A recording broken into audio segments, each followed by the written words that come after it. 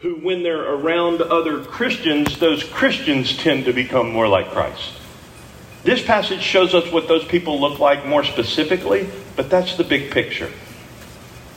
Growing in Christ and doing other people good with His Word.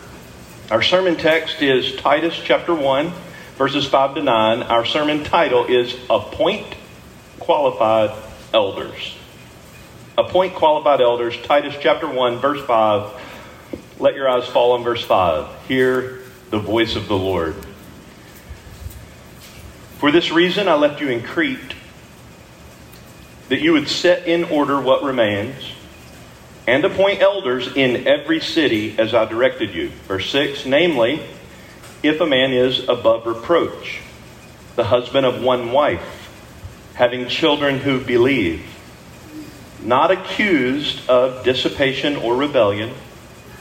Verse 7, for the overseer must be above reproach as God's steward, not self-willed, not quick-tempered, not addicted to wine, not pugnacious, not fond of sordid gain. Verse 8, but hospitable, loving what is good, sensible, just, devout, self-controlled. Verse 9, holding fast the faithful word which is in accordance with the teaching, so that he will be able both to exhort in sound doctrine and refute those who contradict. Would you join me again in prayer when I ask for God to help us to worship Him through this text? Lord, we bow before you now in a reading of a passage that, as Trey prayed, might seem to many of us like it only applies to other people and not to us. Would you show us the light of Christ through this passage so that our own hearts are exposed by the beautiful Christ-like qualities that are contained in this list, and make every person desire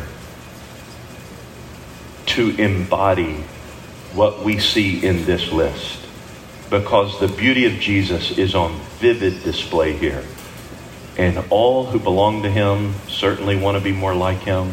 So show us Christ, draw us all to Christ. And as was prayed in our open prayer time, would you raise up more young men in this church who are what this passage describes? In fact, we boldly ask you to raise up more men in this church than need to serve here, so that we can send them elsewhere to serve other churches for their good and for your glory.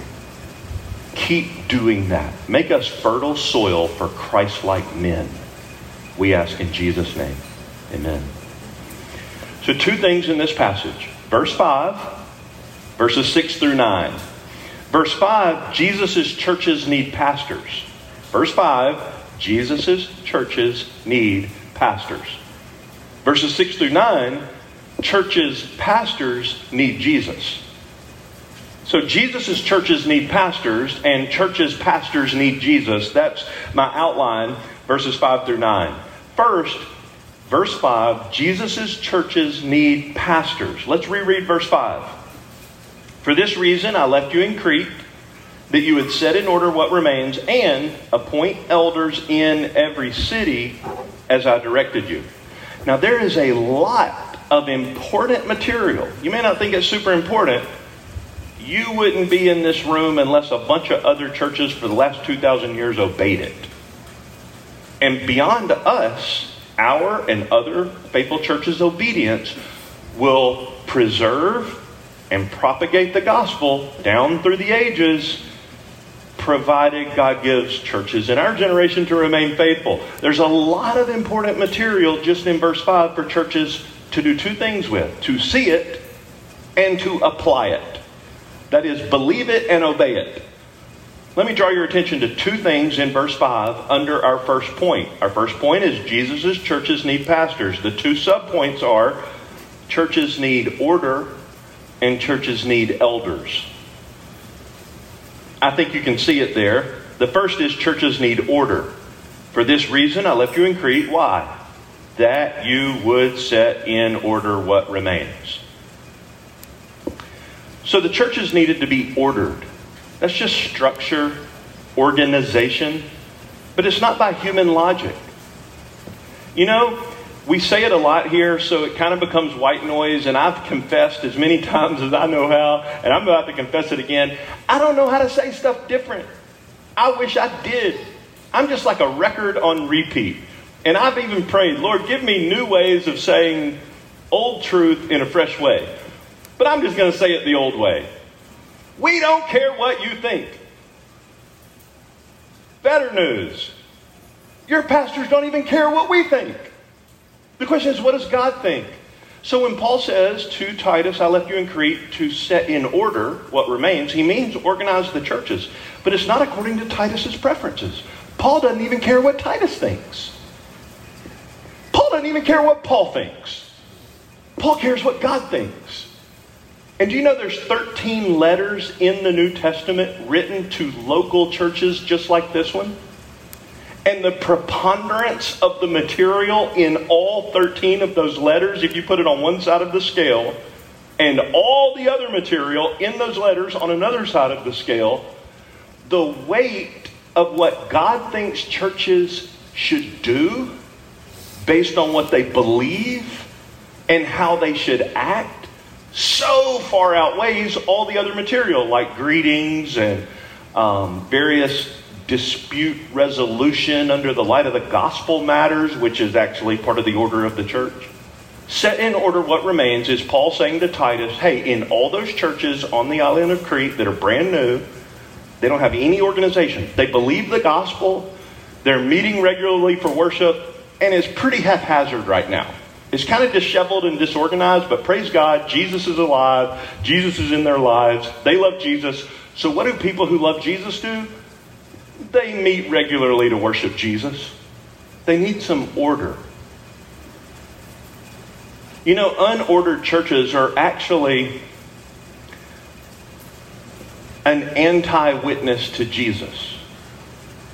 Not on purpose, but accidentally, churches can tell lies about Jesus by the way we are ordered or disordered. There's nothing virtuous in God's sight about chaos in a church's underlying structure or polity, their organization. God certainly does not smile on more spontaneous worship in a church's Sunday gathering.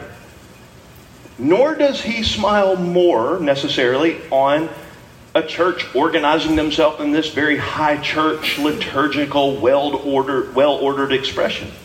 The question for worship gatherings is not, is that church traditional or contemporary? Oh, I don't like traditional churches. I want a contemporary church. That's not the core question. The question is also not, is the gathering more spontaneous or more very well and meticulously planned? The question is not, is it high church or low church? Is it refined or free in our expression? The question is not, does it feel good? It's not, does it meet my preference? Now, I don't know if any of you, several years ago, were really looking for a church that had, let's see, you know, the kind of church I'm looking for, I want to know, do they meet in an elementary school cafeteria? That's really what I'm looking for. Right? Nobody's looking for that. And I'm so glad you don't care. Also, we're not looking for a future space to gather that's super opulent. We don't care. The point is not the place. The point is also not, is it haphazard? Or is it fitting my kind of surfacey, spiritual, subjective preferences? The question is, does the church's order accord with Scripture? It is not in any way an indication of the work of the Holy Spirit among a gathering of worshipers if their worship is totally spontaneous. Oh, the Spirit was really there today. We just went off the rails and did stuff we didn't plan. Do you know that oftentimes going off the rails and doing stuff that's not as that is not planned and attributing it to the Holy Spirit is nothing more than a lack of preparation and planning and seeking God's face? Sometimes the very tight box that we pre-plan could also be a symptom of not trusting the Holy Spirit. So when Paul says order in all the churches, in all the cities, on the island of Crete is one of the reasons I left you there, what he means is a biblical polity, a biblical structure to the church. This is actually one of many passages that help us to see that if you want to measure the Spirit of God filling a church, don't look to her spontaneity and don't look to her scriptedness. Rather, look to when she gathers, does she care very deeply that God the Holy Spirit wrote a big book? And we're seeking to bring our life under submission to that book. That's one of the reasons Paul left Titus on the island of Crete, is so that those true churches who knew and loved Jesus could have biblical structure. It's another way to say, Paul doesn't really care what those churches think. And Paul doesn't really care what Titus thinks those churches should do. Paul and Titus need to care what God thinks those churches should do. That's why verse 5 says, set in order what remains. So the first thing under our first point, Jesus' churches need pastors, is that churches need order. And the order comes from the Bible. That's what setting them straight or putting in order what remains means. What does the Bible teach? A biblical polity, order, can be stated in a fourfold relationship. As far as I'm aware, the four little points I'm just going to say and not even unpack are what the Bible teaches the order of a church is. Number one, Jesus is the head of every church. Number two, elders are to serve churches by leading, especially in doctrinal faithfulness. Doctrinal faithfulness. So Christ is the head. Elders serve by leading in doctrinal faithfulness.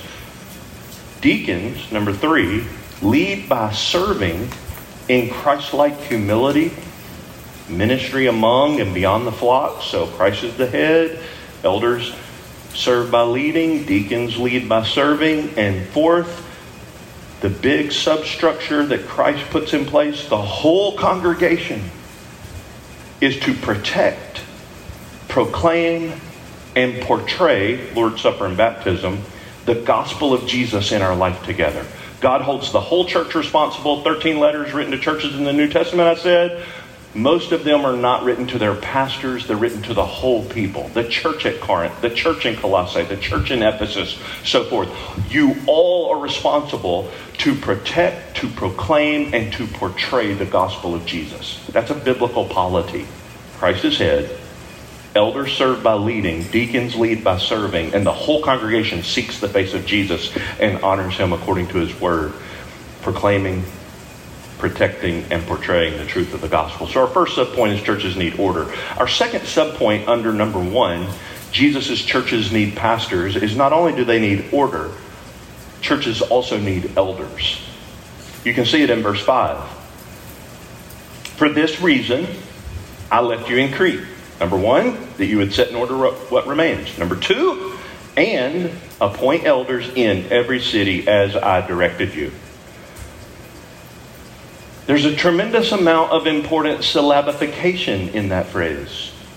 Don't you agree? Jordan, what word did you just say?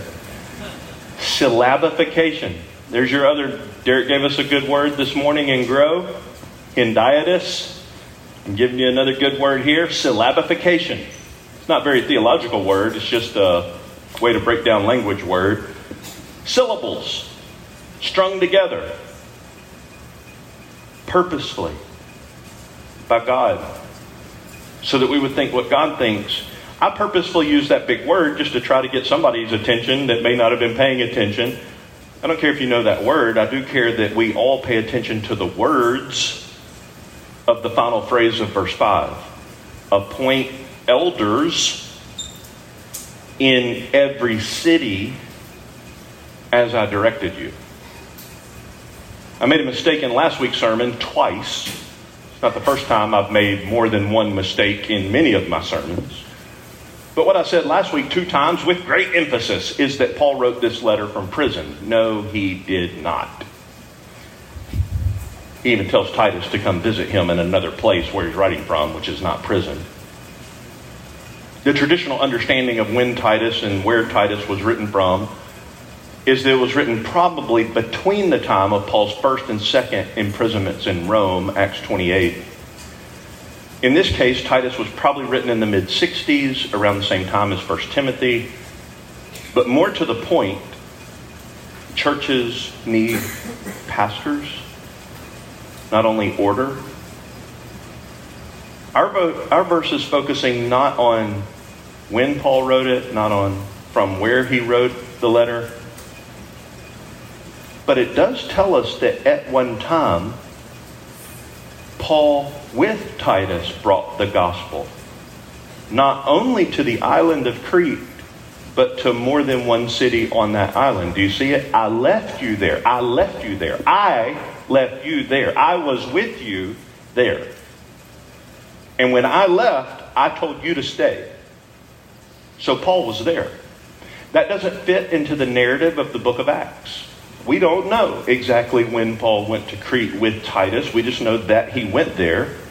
And there's plenty of room in the missionary journeys of Paul in the book of Acts to see that he could have easily gone there, even en route on one of his other journeys. So it's not told to us in Acts when it happened, but we do know from this verse Paul was there. And when Paul left, Paul said, Titus, you cannot come with me. You stay here. Do 2 things. Biblical order and biblical pastors in every church. I want you to notice also the syllabification, the syllables, the words, the letters, the plural and the singular. Elders is plural. City is singular.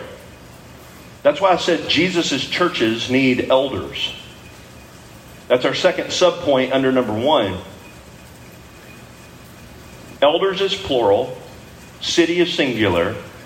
That, like every other verse in the New Testament that talks about churches and their pastors, singular and plural, this verse, like all of those verses, show us that it is Jesus' intention that each of his churches have more than one pastor.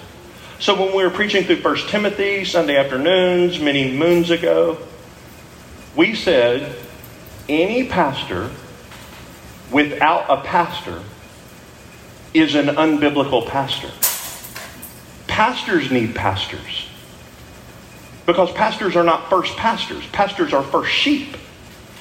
Our souls need to be shepherded. I almost stood and prayed in our congregational prayer time a moment ago, but I just held on to it and gave it to the Lord and trusted that other people, which they did, prayed beautiful prayers that I heartily amen. But I almost prayed, God, thank you for my pastors. Thank you for the way my soul's been shepherded. I'm embarrassed, honestly, by how slow I grow in my faith. I wish I could grow faster. I asked the guy who discipled me, who died in the year 2000, how can I become more godly now? And he just said, live longer. Like, no, I want it now. And while that's true, I'm embarrassed by how slow I grow in my faith. While that's true, I shudder to think where I would be now if I didn't have the pastors God gave me for the last 17 years of my life. That's how long Grace Church has been in existence, and I've been one of the pastors here. God has used those pastors to shepherd my soul in innumerable ways. Pastors need pastors. That's why Paul told Titus to appoint elders, plural, in every city, singular, where there was a church of Jesus. I said this is true of every church in the New Testament. I'm not going to give you all the verses, but I do want to pummel you with a few of them. Acts 14:23. When they had appointed elders in every church, they prayed with fasting and commended them to the Lord. Acts 15:6, the apostles and the elders came together to look into the matter. Acts 20, that's the church in Jerusalem. Acts 20 verse 17, from Miletus, Paul sent to Ephesus and called the elders of the church, that's the many pastors of the one church in Ephesus. 1 Timothy 5:17, the elders, plural, of the church at Ephesus who rule well are to be considered worthy of double honor, especially those who work hard at preaching and teaching. James 5:14, we did it this morning in the pastoral prayer. If anyone among you is sick, call for the elders, plural, of the church, singular, and have them pray over them, even anointing them with oil in certain cases. 1 Peter 5:1, I therefore, Peter said, exhort the elders, plural, among you, singular, that's plural also, as your fellow elder. Elders, and I'm just one of you. So far, we've seen from verse 5, the basic, big idea. Jesus' churches need pastors. God uses those men to give a biblical polity, Christ is head, elders, deacons, whole congregation, seeking and implementing the will of God. And there is to be more than one in every church. Plural elders, singular church. Verses 6 through 9 show us not only Jesus' churches need pastors, but churches' pastors need Jesus. The goal is not becoming a pastor. The goal is becoming like Christ. If you want to be a pastor more than you want to be like Jesus, you can't be a pastor. Churches and pastors need Jesus. There's two parts to this section, verses 6 to 9, that I want to show you. Just like two parts to our first section. Verses 6 to 8, then verse 9. Verses 6 to 8, pastors must be above reproach. That's verses 6 to 8. And then in verse 9, pastors must be under authority. Verses 6 to 9. First, verses 6 to 8, pastors must be above reproach. Verse 9, pastors must be under authority. Verses 6 to 8, pastors must be above reproach. That's the key qualification, and all the other qualifications explain that one. It's in verse 6, it's in verse 7. Above reproach. It's been pointed out by all who have studied this passage that the qualifications for elders are not competencies, things he can do, but character, things that are true of his life.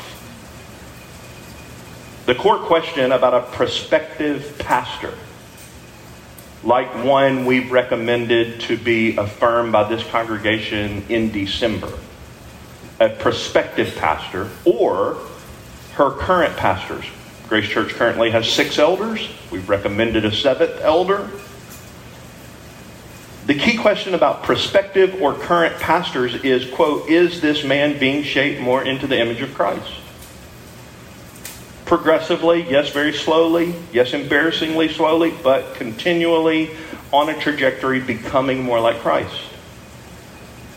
In that sense, this list that I'm about to very rapid fire through is not something only that pastors should desire. These are Christ-like qualities.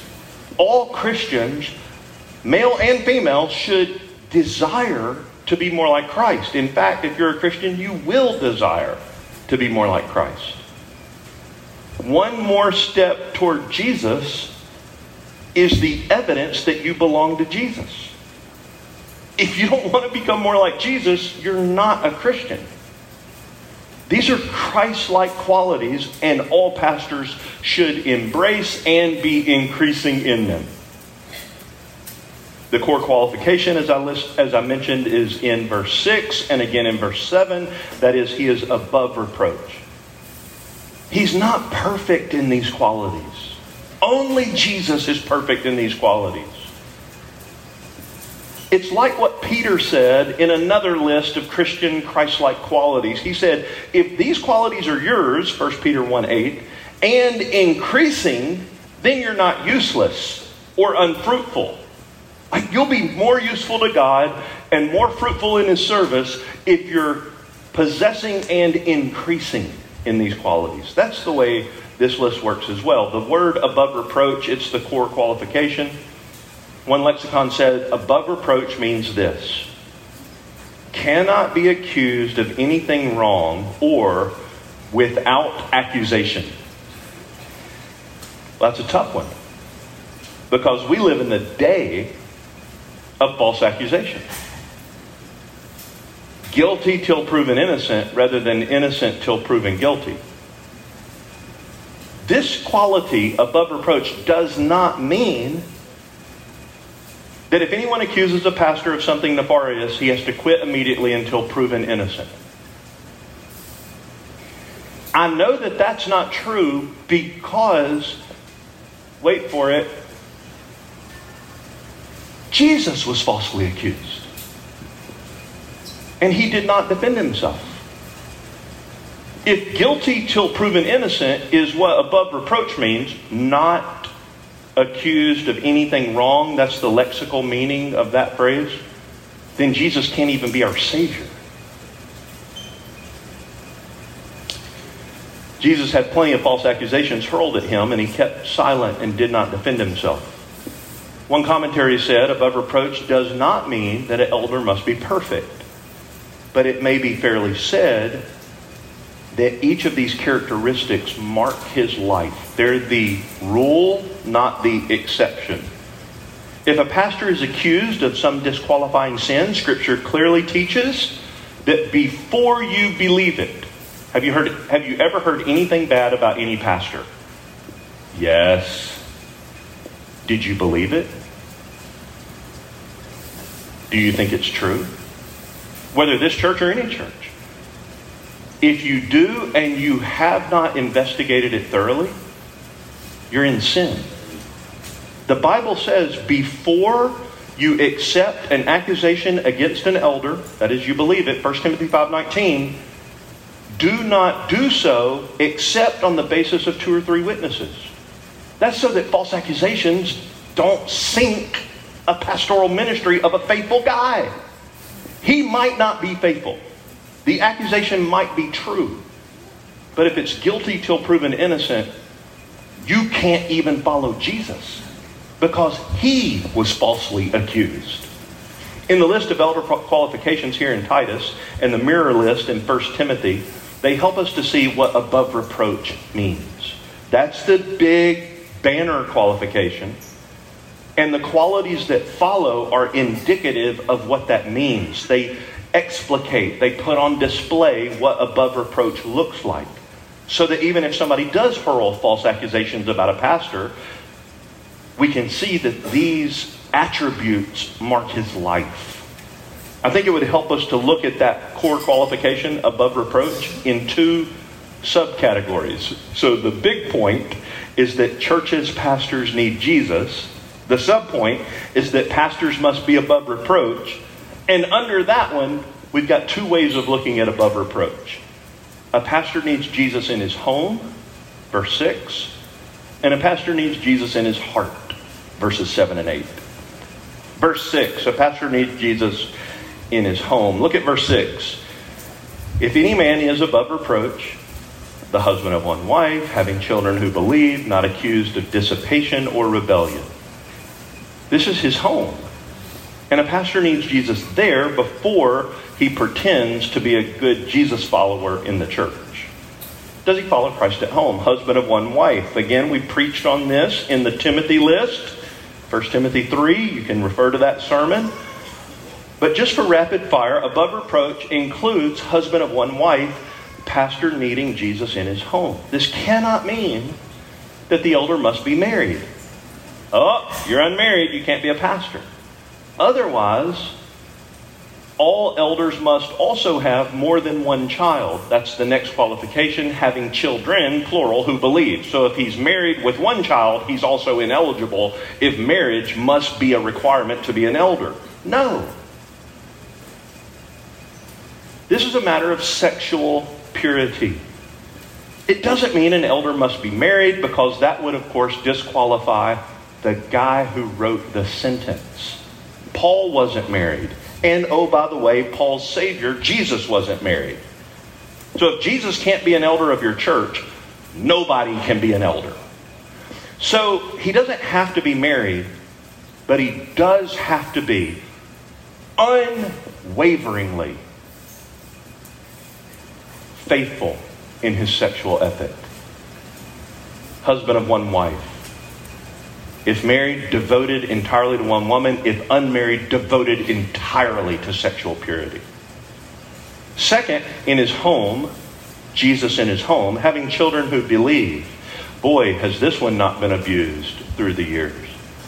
This is not about saving faith. Most of my kids aren't here today because they went to see one of their friends baptized at a sister church in our city.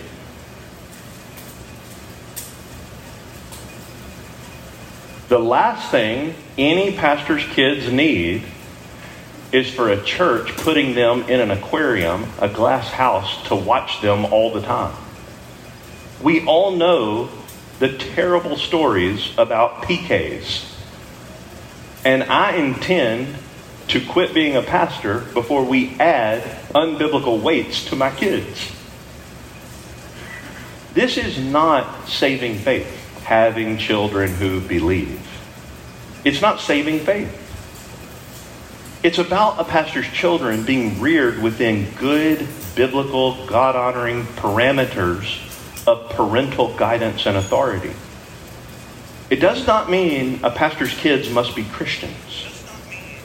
If that's the case, you can't even appoint him to be a pastor until his kids are significantly old enough for everybody to have solid confidence that they're already in Christ. Or let's say he does have kids that old, and then he gets the surprise. Another child is born. And his 22-year-old has a 2-month-old sibling. Does he quit until that kid gets old enough to become a believer, and then he can become a pastor again? That's absurd. It's not saving faith. The question is, can he lovingly, not abusively manage his children's development? You want to know who's not been excellent at that? Yours truly. Have I ever been heavy-handed? Yeah. Harsh? Yeah. Too stifling on how far the parameters can go for you to figure out who God made you to be? Yeah. Do I hate that? Yes. I want to put wings on my kids' backs. I want them to fly and soar and my ceiling to be their floor. I want them to go way further in life and with the Lord than I'll ever be able to go. Pastors have to get under their kids and lift them up, and let's propel them out into God's wonderful world in ways that they can grow. But guess what? Guess who else your pastor wants that for? All your kids. So you want that for ours, and we want that for yours, and then all of a sudden the church becomes this beautiful playground for people to be themselves in Christ. Do they have room to make mistakes? They should. Did you learn from a few of your own mistakes? I sure hope so. Do they know where and why the parameters of healthy living are drawn in the home of the pastor? Do they know that when they cross those lines that the correction is not out of compliance with the degree of the crime? But when they cross a line that's a good, godly, biblical line, do they know that Dad's not aiming at behavior modification? You better act right or people won't think I'm a good pastor. How bad is that? No, it's not behavior modification. Do pastors' kids know that in correction, Dad is aiming at their heart, not at their mechanics? We're basically asking, does the gospel that the man says he believes show up in the way he relates to his kids? Do children of the man know that he loves them and therefore they respect him in such a way that their lives indicate that he's worthy of following? I've received a lot of gracious, I think filled with the grace of Jesus, compliments in my day. I'm so thankful. Some of them have bordered on flattery. I'm so thankful for any of the ways I've ever received commendations of God using me in anybody's life. Thank you, Lord. Those are treasures. Oh, they're so helpful. Keep us going. We don't need flattery. Encouragement does help sometimes. The greatest compliment any dad, I'm not talking about pastors, any dad could get is for his sons to say, I want to be like you when I grow up. Or for his daughters to say, I want to marry a man like you when I grow up. That's what we're talking about. This guy loves Jesus in his home. So, he's the husband of one wife, pure sexual ethic, if married, devoted to that one woman. And his kids have a gospel order in their heart because God is bringing it to their life in the home through their dad. Third, not accused of dissipation or rebellion. I think that actually relates to the previous one. That's why I have it in the home. His children are under control and not accused by whom? I think it's his kids. Of dissipation or rebellion. Now, obviously others. This is connected to his home life. Does this man live as a drunkard in his home? In the confines of his house, is he addicted to alcohol? If he's not a teetotaler, when his kids grow up and observe his use of alcohol, will they say he didn't use it, he abused it? If that's the case, he can't be a pastor. That's verse 6. The pastor needs Jesus in his home. And I said the other part of it is he needs Jesus in his heart. That's verses 7 and 8. Again, it says he must be above reproach. That's why I'm continuing on in this category of being above reproach. It has these specifics. Verse 7 says God's steward. A biblically qualified pastor knows that he is put in charge of the care of Christ's bride. God's steward. So if you think God handed you a treasure and said, take care of this until I get back, you would absolutely devote your life to treating that like a treasure and not like trash. This man knows that he's God's steward. He will therefore treat the bride of Christ with the utmost care and attention. At the end of the day, he knows, as verse 7 puts it, the church didn't hire him. God entrusted him with a sacred stewardship to care for the bride of his son. God's steward. So this is in his heart what's happening. Look at verse 7. This is deep in his heart. He's not self-willed. I don't know how your translation puts it, but the New American Standard says a pastor, verse 7, is not self-willed. This is the first of 5 negatives. Self is no longer at the center of his modus operandi. He used to live for himself, but he died to himself. And every day he dies to self.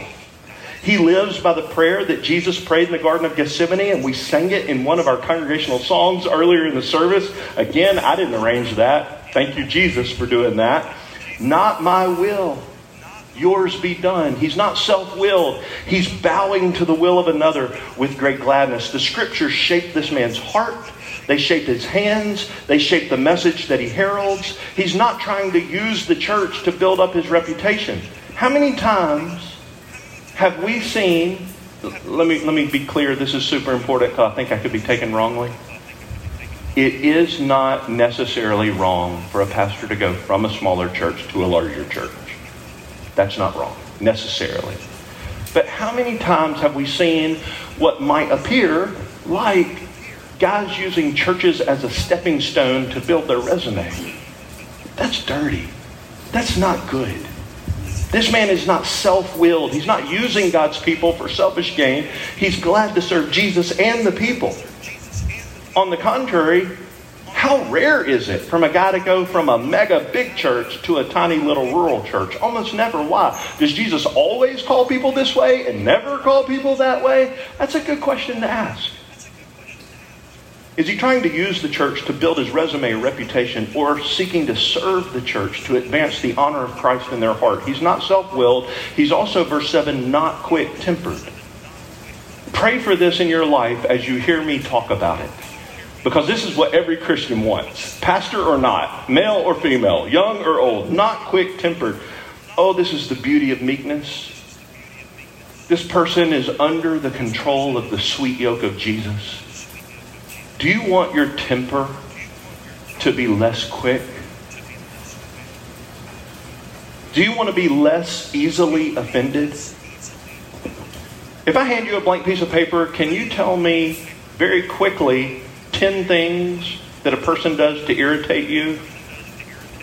And would you be less quick to write down 100 things that you see God doing in their life that are evidences of His grace? Your list of 100 should come out a lot more quickly than your list of 10. Why are we so quick-tempered? What's going on in our heart? Well, if a man's quick-tempered, don't appoint him as a pastor. If he lashes out at people over the smallest offense, please, I don't want to be pastored by that guy. But if you want to know what your idols are, if you want to know what a pastor's idols are, wrong things, sinful things, just take an inventory of what makes you angry quickest. You may not even know what your idols are until somebody puts their grubby hands on them. And when they touch your little pet idol, you're immediately incensed. That quick temper just comes. You can't chase it. It's already out of the gate. That's when you know what your idol is. When your fuse is short, you'll know what the object of your worship is. This man is putting that sin to death. He's also, verse 7, not addicted to wine. Clearly, this text does not forbid the use of alcohol. It forbids the abuse of alcohol. Many of us would be very wise never to touch a drop of alcohol the rest of our life because addiction has been part of our past. That's very wise. There's a lot of verses that would support what I just said. But you cannot lay that as an application on all Christians in all places at all times because of verses like this. Not addicted to wine. Luther said, I was thinking about Reformation Day. That was last Sunday. How did you do the Reformation? Well, taught the Bible, had a beer, and went to bed. The Word did all the work.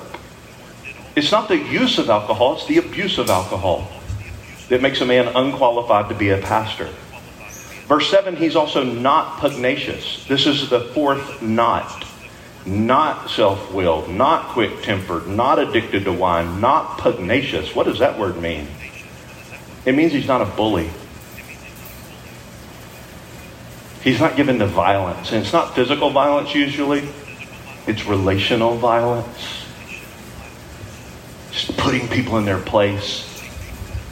He's a conversation ender, not a conversation haver. He stops people rather than engages with people. This eliminates, I think, maybe up to half the pastors who post stuff on social media. I don't think they can be pastors if they have a penchant for using Bible verses to support why it's okay for them to be a jerk.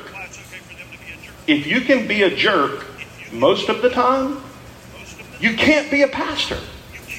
You're pugnacious. You're looking for a fight. If you're the kind of person who's more eager to show everybody else why they're wrong, rather than showing people the all-surpassing beauty of Christ, which is the primary way anybody's ever going to be changed into His image, you can't be a pastor. Do you sometimes have to show people when they're wrong? Yes. Go look at the previous book of the Bible. Read the rest of this book of the Bible. But that's not the pastor's primary calling. We're not to be known mainly for what we're against. We're mainly to be known for who we're for. Not pugnacious. Not fond of sordid gain. This is the fifth and final not in the series. Not fond of sordid gain. We don't talk like that, at least not commonly. I don't hear it a lot. What does that mean? It means he's not greedy. It's a positive quality of being generous. If he has anything, is he inclined to share it with others for their good if he can? If you're not generous, you can't be a pastor. If you're greedy, you can't be a pastor. But all of us should want the Christ-like quality of generosity. Who's the most generous person you've ever known? Jesus. This is a very Christ-like quality. Then comes the but. Verse 8. But hospitable. But loving what is good. but sensible, but just, but devout, but self-controlled. Not those things, but these things. 5 negatives, 6 positives. Hospitality, you know what that means. But it's more than what we often think. Verse 8, when it says he must be hospitable, it's not only do people darken the door of his house. That should happen. It's more, does he make you, if you're a Christian, feel at home on his turf? Where he's in charge of the dynamics, do you feel at home? Are you at rest? One commentary said this word means he's devoted to the welfare of others. It has very little to do with his house. How many times have you been in the pastor's house? Oh, he's not hospitable. It's more, is he devoted to your good? I'm literally trying to host you right now for the good of your soul. Loving what is good. Our hospitable Jesus loves what is good. Verse 8. This could be good things. This could be good men, good people. It's a Christ-like quality of loving righteousness. Jesus is the most like that. Hebrews 1:9 says he loves righteousness. With all the passion of his magnanimous heart, he loves what God loves. Does this man love what is good? Verse 8, he's also sensible. It's very similar to self-controlled. Sensible means not unreasonable. He doesn't render judgment until he has an adequate grasp of the broader information. You know that our culture says sentences that are really unbiblically bad. I hope you know that. Like, silence is violence. Is it? If you see a viral video and you throw out a definitive assessment of what you know for a fact happened and how it should be adjudicated and judged, then you learn more information about said video and it changes the perspective you should have had and you don't repent, that's unsensible. Sensibility is a self-control aspect of not being unreasonable. Rather, it's waiting to have senses informed for an adequate assessment of a situation. We'll never have a full, perfect view of any situation, but we don't make impulsive assessments. It's not guilty till proven innocent. It's a sensibility. It's treating others the way you would want to be treated. Finally, just, devout, and self-controlled. Just, that's the Greek word for righteous in verse 8. It relates to sensibility. This man is convictionally committed to judging with God's judgment. I remember a pastor in California being told that his view on sexual ethics, being opposed to same-sex marriage, being interviewed on the news spontaneously. He didn't know it was coming. Microphone shoved in his face. What do you think about the same-sex marriage? I love his response. I felt it deep in my bones. I want to be more like Christ. He said,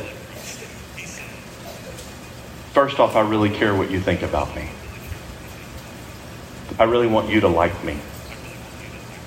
I just care more about what God thinks about me. I think it's harmful to people, and I think it dishonors God. That's just. You judge with God's judgment. You don't really care what the culture says, though you want to be liked. You don't want people to hate you. You just care about what God thinks more than you care about what other people think. So that's just in verse 8. Devout is where it comes from, verse 8. This is a devotion to holiness. He believes what he says because he lives like it, whether he's a pastor or not. He doesn't get paid to say what he says. He actually loves Jesus. And so he talks about Jesus.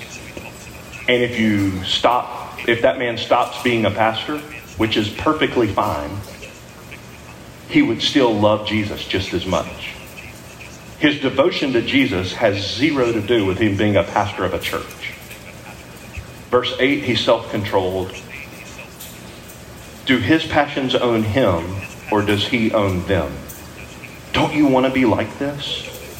Nobody's more like this than Jesus.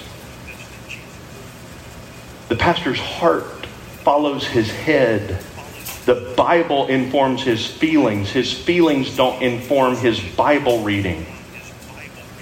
He takes them all to Scripture, but he lets Scripture teach him. He doesn't eisegete, putting into the Bible what he feels. He exegetes, pulling out of the Bible and talking to his feelings. He's self-controlled. So that's the main part of the passage. Those are the qualifications. Jesus's churches need pastors, number one.